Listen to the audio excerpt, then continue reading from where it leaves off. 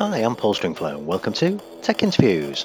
On this week's show, it's data everywhere as we take a look at brand new ways of solving age-old data problems. So settle back and enjoy the show. Hi, and welcome to this week's Tech Interviews. On this week's show, I'm doing a bit of a catch up with a company I first came across back end of last year, back in October, at one of the Gestalt IT Tech Field Day events, and they were talking about a new approach to dealing with what really is an age-old problem. I've been in the industry over 20 years, and the problem they were dealing with, this idea of global file access, data storage across multiple sites, and how you kind of manage that problem has been a problem during all of my time in IT and continues to be a problem. And it was an interesting and kind of refreshing approach that these guys had to dealing with that. So what I wanted to do was catch up with the team at Hammerspace, get a little bit of an update, because we're going back kind of 9 months, and when I was talking to the guys before recording, they were saying 9 months is like many lifetimes in the storage and startup world. So I wanted to get a little bit of an update on where they are at now, and kind of how their technology and is developing, how they see the market developing for what they do. So to help me to do that, I'm joined today by David Flynn. Hi, David. Hi, Paul. How are you? You well? I am doing well. I'm glad to be here. Thanks for hosting us. Yeah, no problem, and thanks for coming on Tech Interviews this week. And appreciate your time.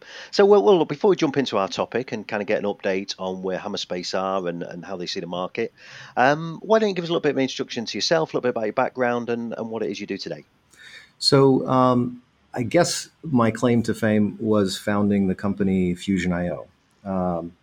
We introduced what has now become NVMe Flash, which I'm stoked to report that this year crossed over as the highest volume SSD form factor connectivity. So it's now dominating, which is really cool. Before that, my background was in high performance computing, and in particular, the introduction of InfiniBand into the HPC space back in the early 2000s. HPC and high performance storage, NVMe Flash. Yeah, that's where my background comes from. I'm a software guy, systems guy, but Fusion.io was a means to an end, and now I'm on to the software and systems side of things. Yeah, so you're responsible for some of the industry's best buzzwords of the last 20 years, InfiniBand, NVMe, and now a focus around data, which is, I guess, the kind of the buzzword and focus for many of us. So, let's kind of jump in a little bit to where you are now. Then, so I said in the introduction, I kind of first came across you guys back end of 2018. Your company called Hammerspace. So, tell me a little bit about Hammerspace and kind of what it is that you guys do. So Hammerspace is at the highest level uh, uh, turning the world of data use and management into a data-centric affair, data-centric through metadata. So our whole gambit is that we have been, as an industry, managing data through the infrastructure. You can't even refer to a piece of data without first pointing to the piece of storage that it's in, and the data is managed indirectly by managing the storage that's holding it. That is upside down, kind of tail wagging the dog. We are flipping it around so that you manage data through data about the data, metadata, and then automation. So that is data as a service, because that's ultimately what you see is that your data simply exists independent of where it might be stored and how that might evolve over time. Yeah, and I think I think that's a really interesting point, and we were talking a little bit before we recorded, and it really resonates with me, that message, because it's one of the conversations that I have on a regular basis with organisations that I speak to. The idea of having a technology strategy moving forward that has a data focus to it. We all talk about kind of the world of lots of companies will talk about how they want value from their data. Data is the new Yeah, oil, yeah, platinum, yeah. whatever expensive resource you can think of. Data is that. But the amount of companies that I talk to that actually maintain that traditional approach is that I'm going to build an infrastructure and put data on it, but my focus is about how I make that infrastructure do clever things. And That's I right. think it's a really interesting message around the idea that actually the way we should look at data is to focus on what we want from the data. Well, Just the to maybe two. take a step back a little bit, actually, that Mhm, mhm. looking at that idea of where people are focused on infrastructure and dropping data on it. I mean, what kind of challenges have you seen that present? You know, because Yeah. obviously you've seen some problems which has led to kind of Hammerspace existing.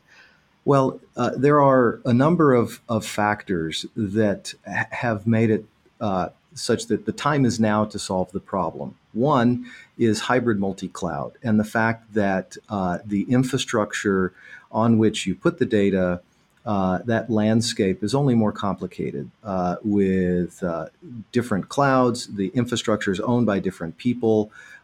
So uh, on the hybrid multi-cloud, that's one angle. The other is on the performance side of the spectrum, having data inside of each server. So I created a nightmare problem. If you start putting NVMe flash into each server, how do you manage the data in a world where it's distributed across the server? So I'd like to think I'm fixing the problem that I helped create on the ultra performance end of the spectrum. I want to be able to tap into that ultra performance, and I want to be able to tap into the ultra scale of object storage and cloud. And what's really cool is that the approach for solving this has its corollary in what's going on in the Kubernetes and containerization world. Because there, too, they're wrestling with complex infrastructure and the need to manage things in a way that lets you step outside of that complexity. And the approach there is to break it into its smallest constituent pieces, the microservices, and then using a declarative model in which you state what's intended, your goals or your objectives.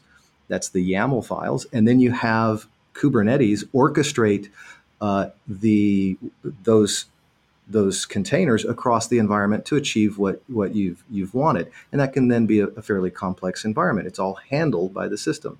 We're doing the same thing for data, encapsulating the data at the most granular level, the individual files, objects, or LUNs, and then through data about the data, which describes what it is you want, a declarative model, the system then orchestrates the data across the infrastructure to achieve those stated goals. And that could be across data centers, it could be across different storage systems.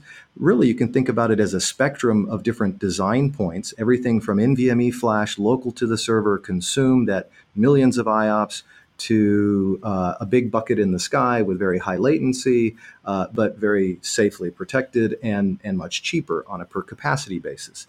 So we need to span this spectrum of design point. We need to span the spectrum of different physical locations. And the way that we can handle the complexity of addressing that is by flipping the model. Instead of being managed in the concrete through the perspective of the infrastructure, we manage it in the abstract through metadata and automation.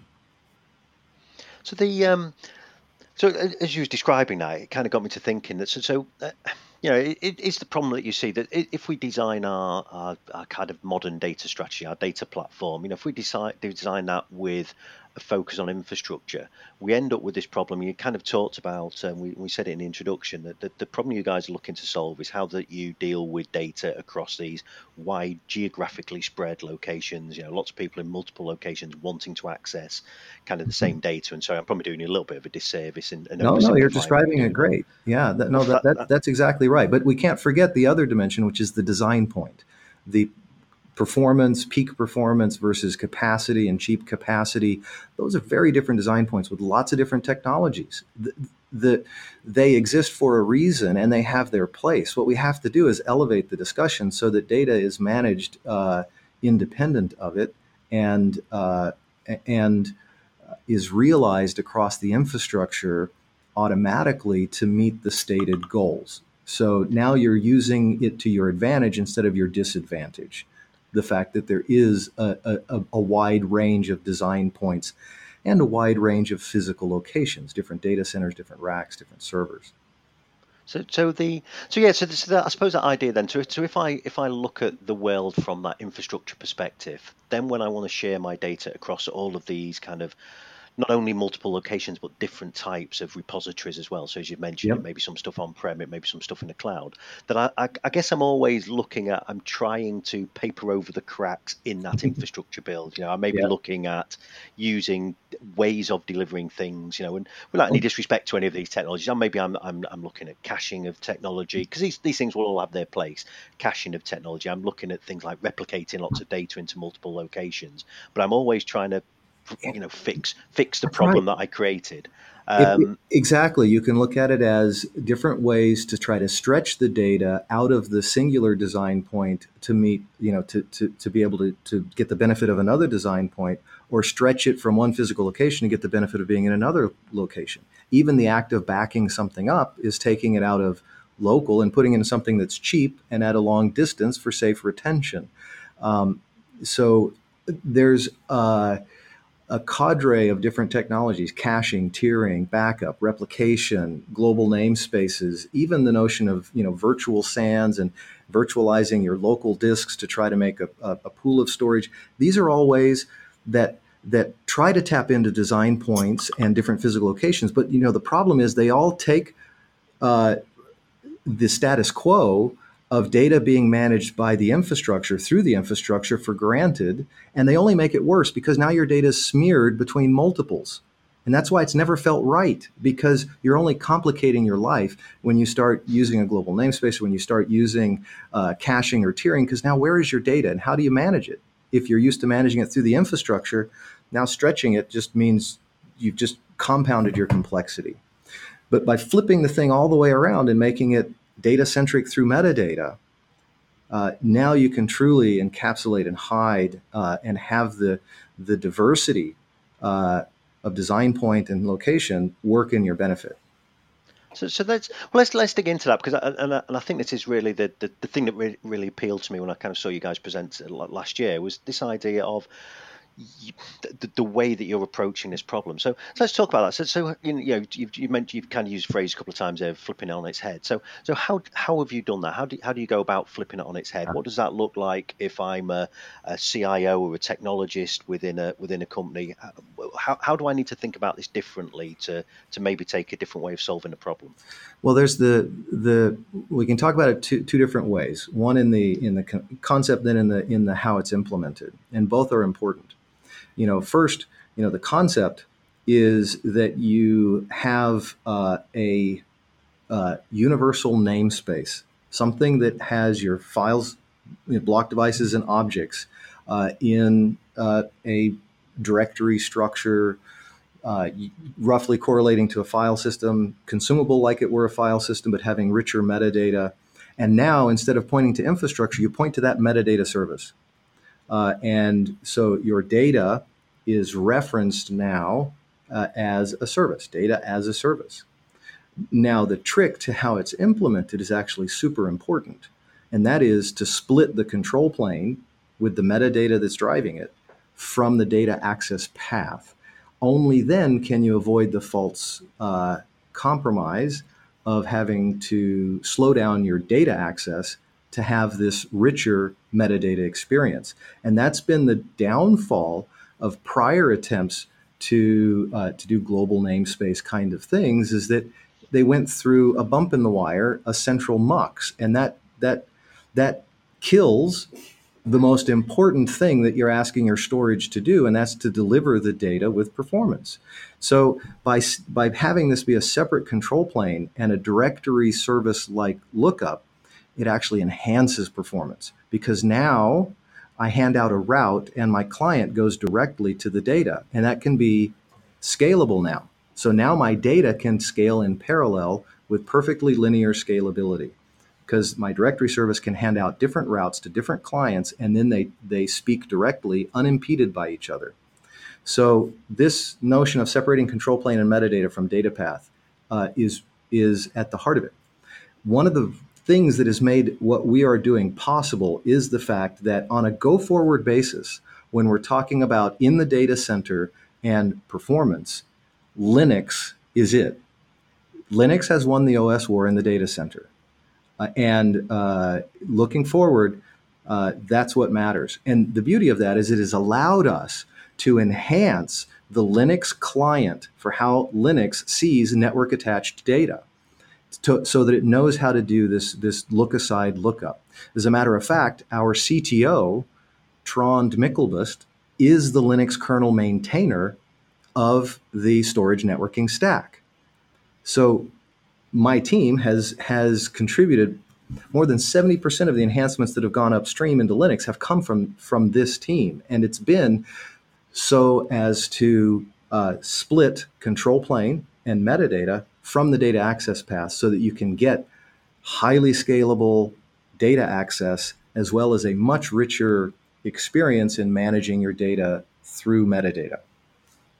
And the way you described that, actually, it kind of in the back of my mind reminded me of something that I really liked about when I first kind of looked at what Hammerspace did or does. And one of the things that struck me was that one of the challenges sometimes with trying to address this problem of data in multiple locations and how you deal with this is often that idea that I need to port my data onto some other platform. And actually, that's not the case, is it, with you guys? I mean, although you can do that, you're almost taking but utilizing that metadata to kind of build a version of that data to kind of present the data without ever having to necessarily move the data to a location until it's needed. I mean, does that remain still the case? You're taking existing storage locations, storage repositories, and doing smart stuff with the metadata from those repositories? So some really powerful things here. First, you can take your network attached data, network file system, NFS or SMB, these file shares. You can point Hammerspace to it, and we can make it appear as though all of that data is now in Hammerspace instantly. The data stays resident on the original source until it might need to be moved later. And the metadata gets scanned in the background and on demand. So through Hammerspace, it looks instant that you have basically made a clone of that entire data set. It could have 1 billion files. As you go to use it, it fetches it in, and it's scanning it all in the background. And the net result, though, is that you have then integrated all of that in. So whether that's NetApp or Isilon or cloud file services, basically you can point to all those sources, pull them into a Hammerspace namespace instantly, and then have your users and applications consume the data from that consistent view while you're able to evolve your infrastructure, maybe to move it to cloud, maybe to move it to different sites, maybe to change the design point, maybe to make it a newer generation. But basically, you've now decoupled your data from the infrastructure. So that's one thing, is that instant assimilation. The other is that now that you're in Hammerspace, you can simply swipe the mouse and say what you want, and the system will align the data to those requests automatically. So you say, I want this data set over here, I want this data set over there. They can be directives as concrete as that, and the data gets moved. Or it can be things like, I want 5 nines availability, and I want this thing to be capable of 50,000 IOPS. And the system will align the data across the infrastructure so as to achieve those more abstract stated goals. And that's what we mean by managing through objective, is you don't have to prescriptively set up replication from here to here and go do this or that. Those are one-offs. They're not repeatable and they're not manageable. But here you're simply saying, this is what I want it to look like. And tell me when you're done, or tell me if you're not able to achieve that. And so it's really a differencing mechanism where it's measuring the difference of the environment compared to what the intentions are stated and telling you, as it aligns it. So moving stuff into the cloud is as simple as point it to the existing data set and then set the objective that says, I want this to also have a copy in the cloud. And then you monitor the system until it has achieved that alignment. I mean, it sounds like the kind of the real beauty of this data-focused approach, and it was interesting when you were describing the infrastructure and how that infrastructure looks, is that it's that extraction of the data from the back end infrastructure. So all I'm really saying is, I just need to see the data. I don't really need to care, and I'm not interested in where the data resides anymore. I just need to This see is it. all about And empowering the data owner to manage his data independent of the infrastructure. He's simply stating what he's wanting. It's about self-service. And if there's anything that's cloud as a concept, it's that I need to be able to get my job done without having to worry about concerns about the infrastructure, right? And so we have to fix the data side of this, because right now the way data is managed is through the concrete. Data is managed through your selection of what storage system to put it on, and the industry doesn't know anything other than that. And here we're saying, no, there is a different way to do it. You manage it through data about the data, metadata, and through automation and AI that moves the data into alignment with what you want and measures that. It's a very different principle. yeah, so I guess with this as well, and I suppose one of the attractions of this kind of approach, where I'm just extracting the data and manipulating what I see in certain locations, is that, as you said, where maybe I've invested in NetApp or Isilon, or I've invested in a cloud storage bucket somewhere, but the reason I've made those investments potentially is because they have some other benefits to me as well. And from the way you're describing that, is that if I use Hammerspace to fix a particular problem in terms of the way I present my data, it doesn't mean that I then lose kind of the back end capability of why I might have invested in NetApp in the first place. For example, maybe I want some of that clever stuff Yeah, that NetApp does, you don't and I solve the, don't want to lose that. you Yeah, don't solve the problem of data silos by building yet another silo, and that's why I exactly. kind of find it ironic the attempts to build a storage company around the design point of Kubernetes. It's an old world solution to a new world architecture that is actually the antithesis of a monolith and infrastructure centric management. Kubernetes is managing workload in a way that's independent of the infrastructure through declared intent, the same principle and model. The last thing this world needs is another storage silo. I mean, we did that with Hadoop, and it has failed miserably. The Hadoop concept was all about putting your data in that same cluster and having the map reduce and all of that, and it's turned into a real prison for data. Um, when we go to containers, let's not make the same mistake. And the answer to that is, how do we orchestrate granularly the data with the same degree of agility, control, and efficiency that your Kubernetes is orchestrating the workload itself, the microservices? So we're coming to the end of our time a little bit here, and so there's two quick things I kind of wanted to cover with you before we wrap up. So the first one was talking a lot about metadata and the way that you utilize metadata to present an image that looks like file storage to a user. So if I put it in Mhm. a real simple world, I'm a user sat on a site, I want to see some file shares. You present something that looks like the file shares. I Yeah, assume though at some the point operating system, it is a file share. Yeah. so I assume at some point though that if I want to access my Excel spreadsheet, that Excel spreadsheet needs to make its way to me as a client in some way. So I assume that it doesn't just get rebuilt magically. Actually, there is some movement of data eventually, I guess. So the service is tracking where all each file is instantiated across the infrastructure. And when a client, your computer, when it goes to open that file, it talks to the metadata service is like a directory lookup, and it gets a route information to go and talk to the data directly. So we don't have to proxy the data through to the client. We simply route the client directly to it. That's why this can allow you to get scalability that was never possible before in the world of shared file, in the NAS world. This is so NAS embedded the file system in the storage array. We're saying that file system should live outside as a service and should route the client to access the data wherever the data resides. The net effect from the client looks the same. You open your file, it opens. You don't see the difference. Under the covers, though, it's much higher performing because now it can route to in parallel to many different targets. And the data itself can be in close proximity or it could be at a distance. If you want to be able to access it more readily, then you can have the Hammerspace service move the data to storage that's much closer. So if that piece of data did not have an instance locally and you had to go over to another data center, there's going to be higher latency.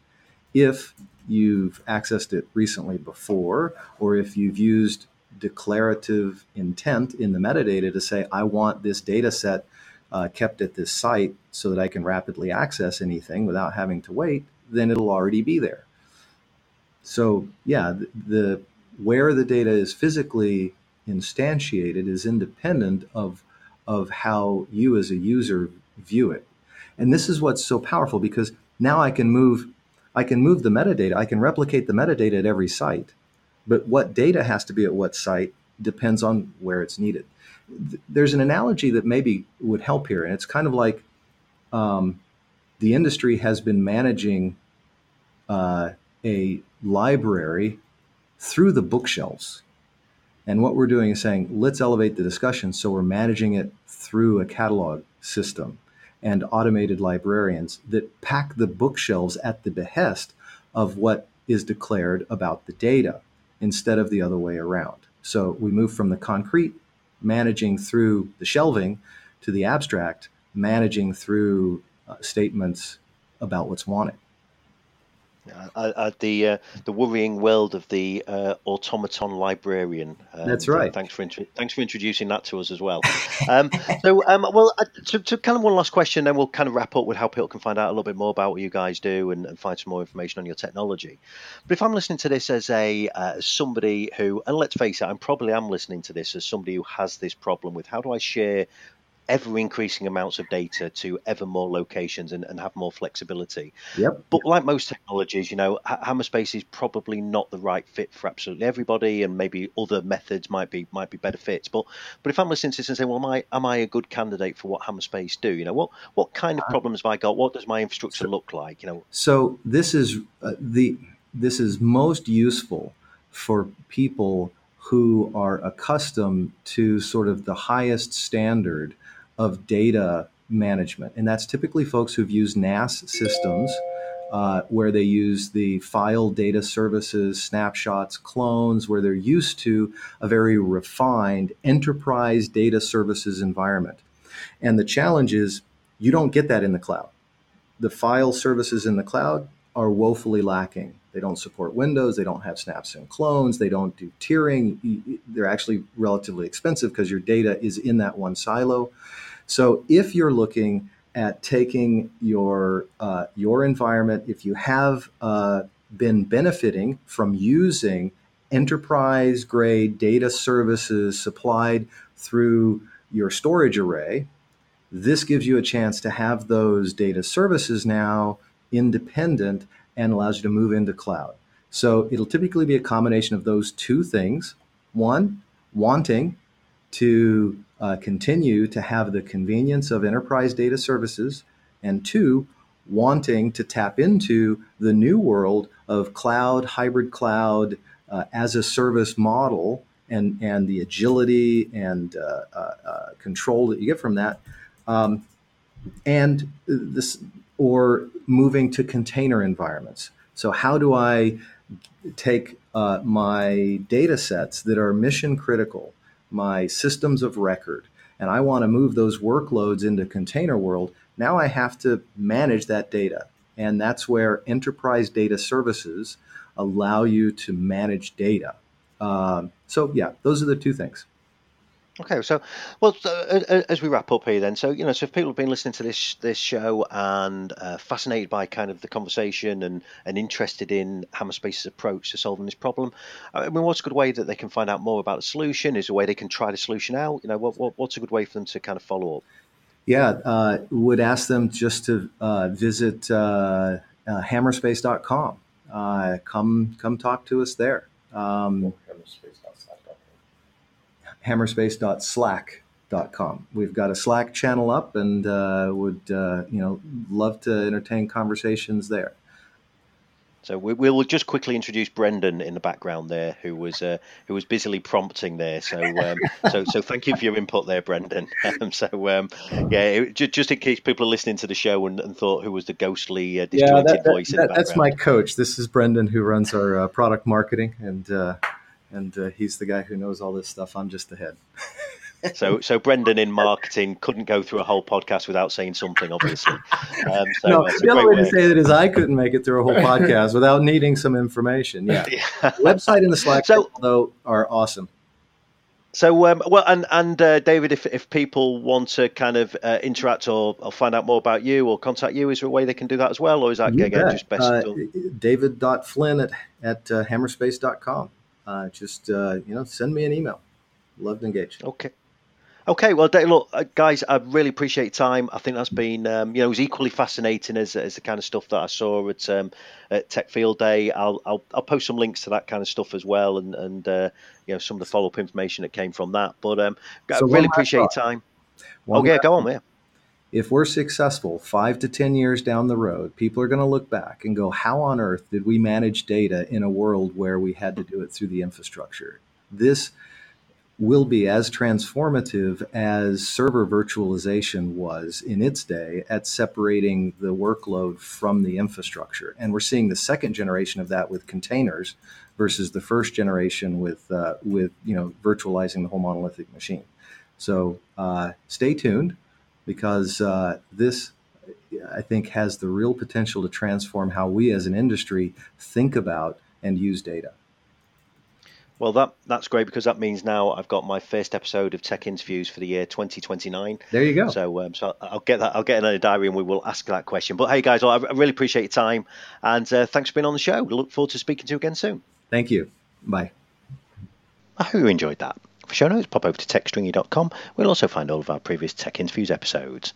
And if you enjoyed the show, why not leave us a review and subscribe? You can find us on Apple Podcasts, SoundCloud and Stitcher, as well as all other good homes of podcasts. And if you've got an idea for a Tech Interview show or would like to appear as a guest, why not drop me a line at podcast@techstringy.com. So until next time, thanks for listening.